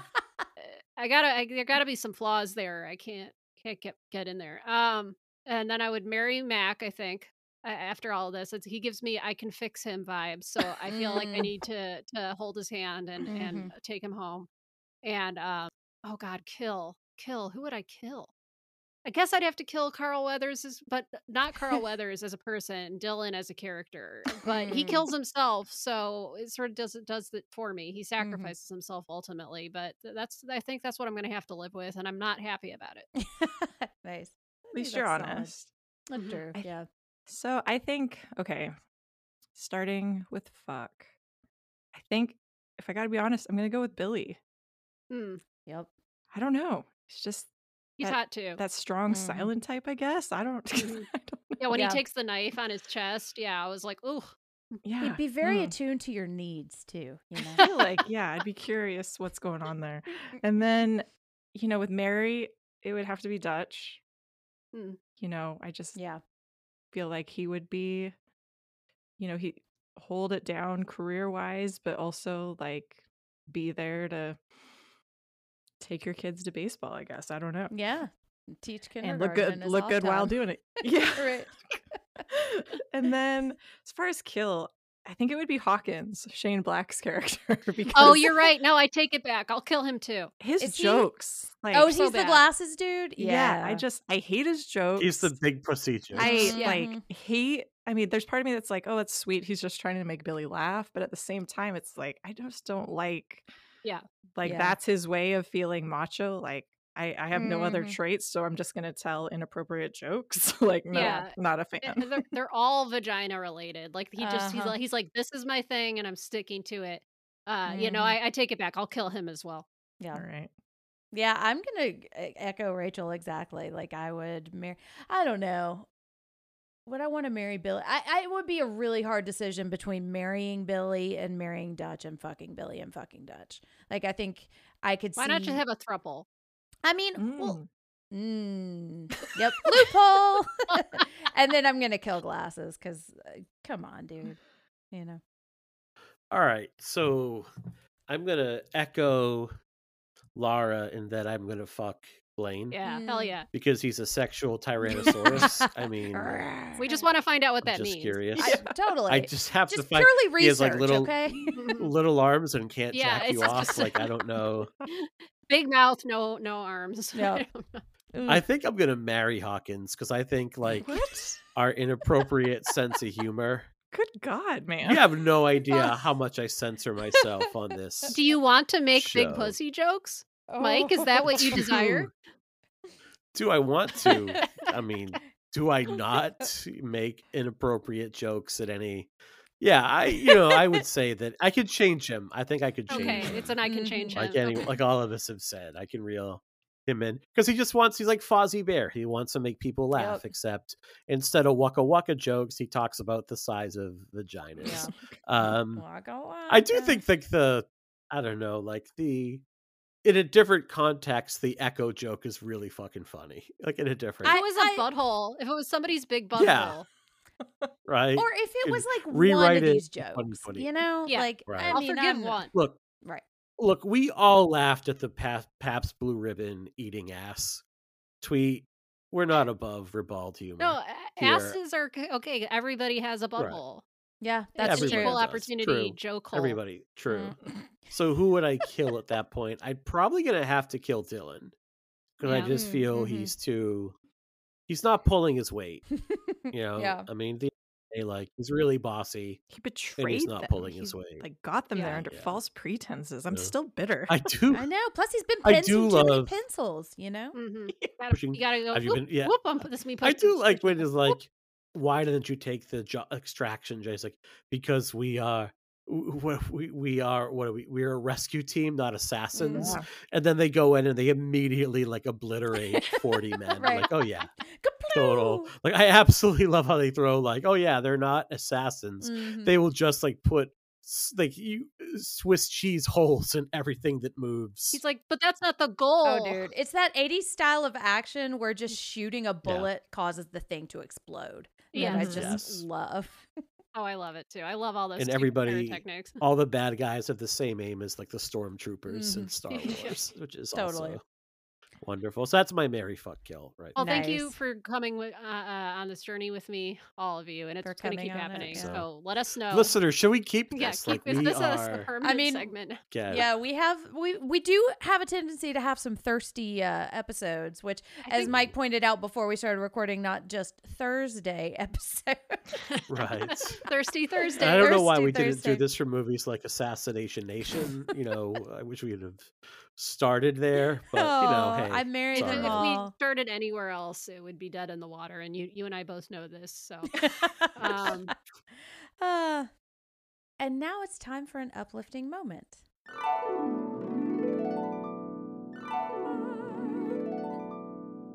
This is where we share any grounding and coping techniques and any self-care that have been particularly effective for us. Grounding and coping techniques are the little tips, tricks, mantras, or practices that help us get through the tough days and the tough moments. And self-care is anything that makes us feel good or feel better. And my self-care yesterday, I watched the movie Unstoppable, and I fucking love that movie. It is so good. It's about a train, and I get to say a missile the size of the Chrysler Building. And Corey like rolls his eyes every time I say it, but I just love it so much. And I put it on as background as I was working on something, and I kept like finding myself putting my computer away. And so finally I just put my computer away. I just laid on the bed, and I had so much work to do, but I just watched the rest of this movie. It is so good.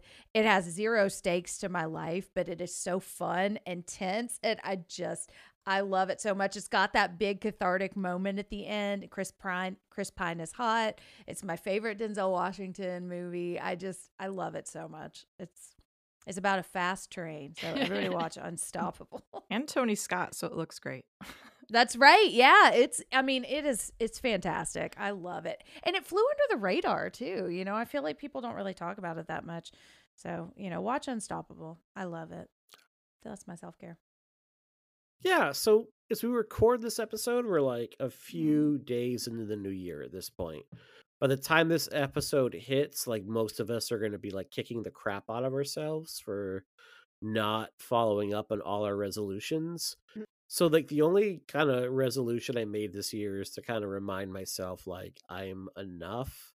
It's like, yeah, I want to eat healthier and I want to move around more, but mostly because like those are good things to do and they're good for me, not because like I have to look a certain way or feel a certain way. So like this is just like for me it's been like reminding myself like, oh, like I am more than enough right now. Like I'm good as the way I feel, like Stuart Smalley, where I'm good enough and smart enough. But mostly this year I just want to be like not fret about the way I look all the time, and it's okay to just be like who I am. Mm-hmm. Totally.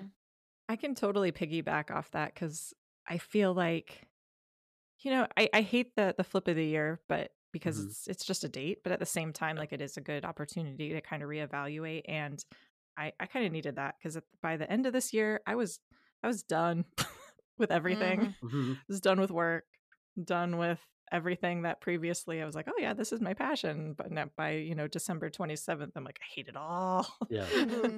But so I think really like it sounds really simple, but as far as like my uplifting moment goes, for me, it was just the realization that like I'm going to say no to certain things and be okay with that and not beat myself up for it. Sometimes it feels like, especially as like somebody who like freelances here and there, it gets really, it's not competitive necessarily, but I don't know, I constantly feel like, oh, if I could just live up to my potential, like I know I could do this, this, and this, and this, but then it absolutely just drains me and steals that passion, which sucks. So Totally. I'm just moving into this new year with being able to like say no and step back a little bit and be okay with that. And just, I don't know, acknowledging that and confronting that about myself and being like, I'm okay with that. Like that feels like such a weight lifted off my shoulders, which is also really funny because it's like, well, who put that weight there? It's like, well, I did. Totally. Like nobody else put it there. But then again, nobody else could really take it off me either. So that's been really helpful. And then we had just adopted a new dog in October. His name's Rambo because yes, I love Stallone as well. But and just like having him around, like I've never had an actual certified therapy dog, but I've, you know, dogs have always been in my life, and just having him like is such a joy, and being able to walk him every day, you know, gets me out of the house and I can listen to audiobooks, and just having that moment of time has been just the best. So yeah, animals are great. They are. They are. Yeah. My dog is the absolute joy of my life. He is my baby. Seriously. And he will never die. Okay, I'll stop. Yeah. No, I agree with all of this, and I think I'm not for years now I haven't done any kind of New Year's resolution because I really don't like putting that pressure on myself. I almost always fail to live up to things when I sort of codify them in that way. And then I really beat myself up and it just sends me spiraling. So but on the flip side, this year I decided, you know, I am going to actually take this time to reflect and not like post about it, but just actually reflect. I got a stupid little planner that has all these prompts in it. I actually took the time to like fill out the stupid little prompts. And for the first time in my working career, also, I had the entire week between Christmas and New Year's off. So I actually had this week, and the month leading up to it has been just, I was having an awful month for a bunch of reasons I won't go into, but I finally had one week where it was like, I don't have to worry about some looming catastrophe or health problem or something. I completely hid in my apartment because I was like, if there's one thing that's not fucking happening this week, I'm not getting fucking COVID. So I just hid in my apartment, and I really honestly needed just some time to totally shut my brain off. And I think it did. It really helped in doing that, plus a little bit of journaling, plus some daily walking. Like I didn't realize how much I needed that time, and I feel a lot. It's like I just feel calmer at this moment in time going into the new year, even though I still have the same amount of work and shit on my plate and a lot of big things that I'm reevaluating in my life. But I just feel a little bit calmer. So I am going to take that as a win and keep taking it one day at a time. And that's all I'm going to say for now. Nice. Yeah, I've been kind of following moon cycles, and I just got a book about the moon. And that's kind of going into some of my witch stuff that I've talked about earlier, but like thinking about it as more like a shorter cycle than like a new year resolution that I'm going to try to keep for an entire year. It's like, okay, I can just try this for January or just for this lunar cycle and see how it goes and then change it up. And I actually haven't started any of my resolutions yet. I keep thinking, nope, not ready yet. Nope, maybe next Monday. So, we're all humans and we're all allowed to do whatever the fuck we want. Calendar be damned. Well, we want to hear from you. Are you invisible? Have you ever shaved with your own sweat? And what's the weirdest thing you've ever done while covered in mud? We're not sure how much of that Yeah. we want to hear. I know, yeah. I mean, I guess use your discretion when answering these questions. Maybe you just write in your journal about some of these answers, or just what's on your mind. And you can answer these questions and more by following us on socials at PsychoApod, or you can join our Facebook group, the Psychoanalysis Podcast Support Group, which is a private and moderated space to share about the things we talk about on the episodes or anything else that might be on your mind. And you can email us at psychoapod@gmail.com if you want to share privately. And if you have a spare moment, please leave us a rate and review on Apple iTunes. It really helps other people find the pod, and it makes us feel good. And thank you to those who have already left us reviews. Really means a lot to us. And apparently you can now review on Spotify. I heard about that, which just gives me more anxiety, but I haven't seen it I yet. know. I haven't seen it appear in I don't know how to do. Yeah, I think you can only leave a star rating. Oh, okay. Only a 5-star rating? Is yeah, only that's what 5 you can only stars. people. You heard it here first. You can only leave 5-star ratings on Spotify. Yep. We don't make the rules, And so our homework question for this week is, what is your favorite Arnie movie, and why is it Terminator 2? Because Terminator 2 is the greatest movie of all time. Sorry, I'm not biased at all, but yeah. So what is your favorite Arnie movie? I love him. So speaking of other movies, what are we watching next? Well, we are continuing our January theme of addiction with a movie that I absolutely love. We are going to be watching the director's cut of Dr. Sleep. And we talked about this in our episode on the addiction, but I do think that the director's cut has some significant differences. If you just watch the regular theatrical cut, that's fine. But we're going to be talking specifically about the director's cut of Dr. Sleep. So Ewan McGregor. Woo. And if that's not enough of us, Mike, what is going on in the world of Patreon? Yeah, we have like a ton going on for the patrons right now. So first, we just had a few people join up with us recently, which is great. Let's first say thank you and welcome Andrew Lassane, who was our guest on the Bride of Chucky episode. Hey. He is signed on at the Mads Mikkelsen as Hannibal Lecter level, which is the $10 tier. Also, welcome aboard Marvin, who also signed up at the Hannibal Lecter level. Mads Mikkelsen is Hannibal Lecter. Hello. So thank you, Marvin, for becoming a patron. Also, let's welcome aboard Jennifer, or Jen, who, again, also, yes, you like the show Not me. so much that you're different Jen. She also pledged at the Mads level as well, which we really do appreciate.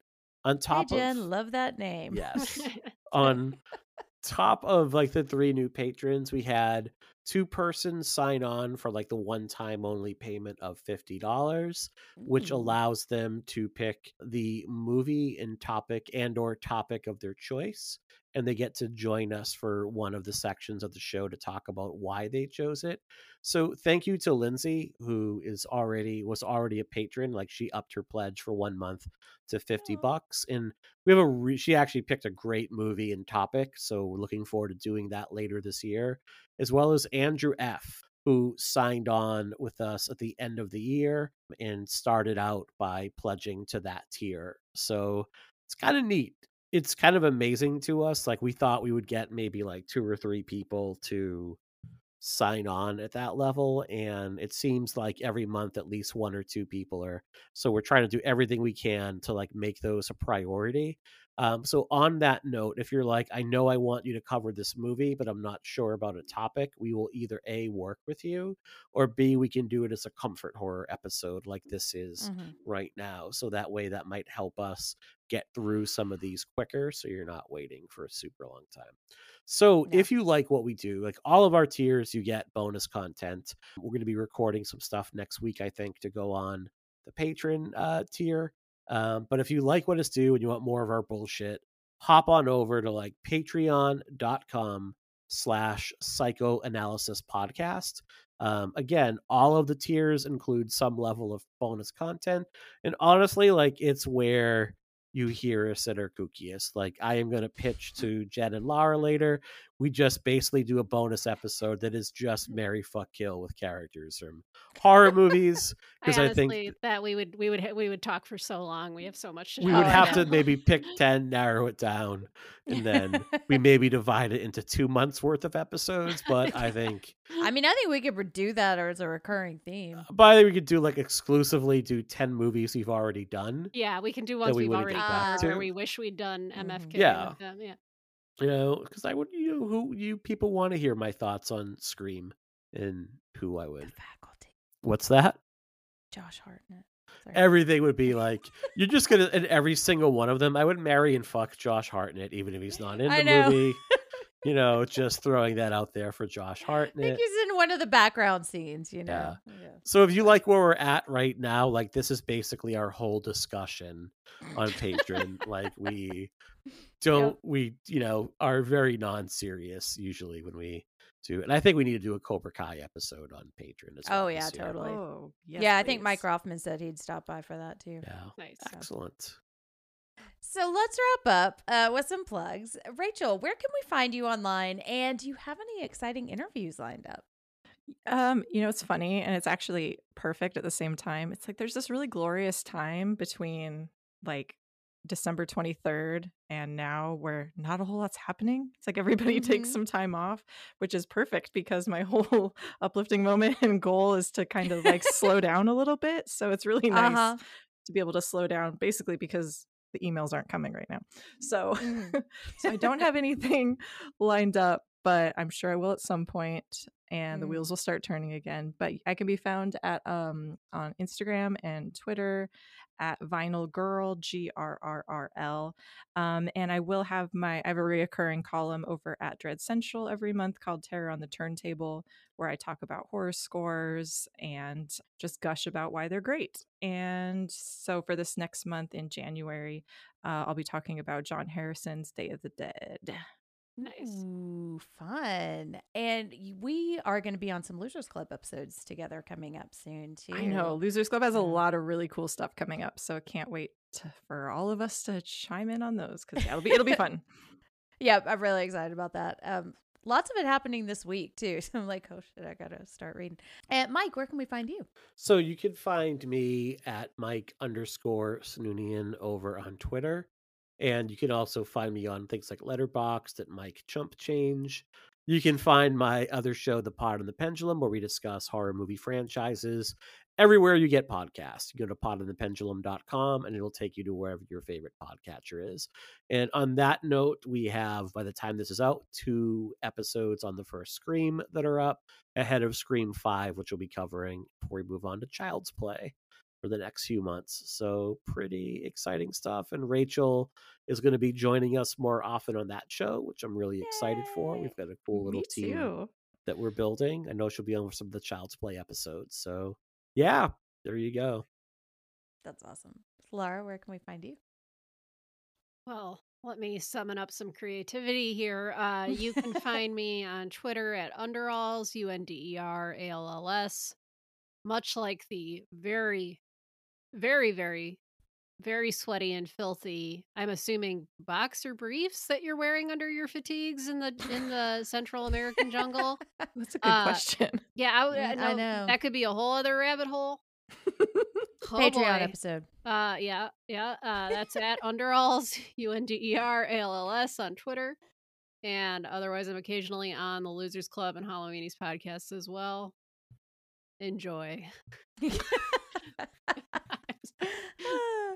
You can find me at Jim Ferratu on Twitter, Instagram, and you can find me co-hosting the Losers Club podcast. And yes, we do have lots of fun stuff coming up, some of it involving lawnmowers this month and a plant that this is one of the few that I haven't read yet. So yeah, just lots of fun stuff. And Losers Club recently announced the reading list for the year. I think we're actually going to finish the Dark Tower series this year. So lots of fun stuff coming up. So make sure to check that out. Also, you can also find me writing in various places, and I'm working on a new column, which I'm super excited about. So stay tuned for that. And yeah, so that's me. And that's our episode on Predator. Rachel, thank you so much for joining us. It was so great to talk to you. And it was just fantastic to watch this movie and just geek out. Oh, thank you guys. Anytime I will gladly talk about Sweaty Arnie anytime. Oh, me too. Listeners, thank you so much for spending time with us. Please make sure to take care of yourselves and take care of each other. And with that, let's sign off. We came here to chew bubblegum and take care of ourselves. And we're all out of bubblegum. That was one of our better ones. I know. We're getting there. Go do the job. We have a bunch of tobacco chaw. That was my spit sound.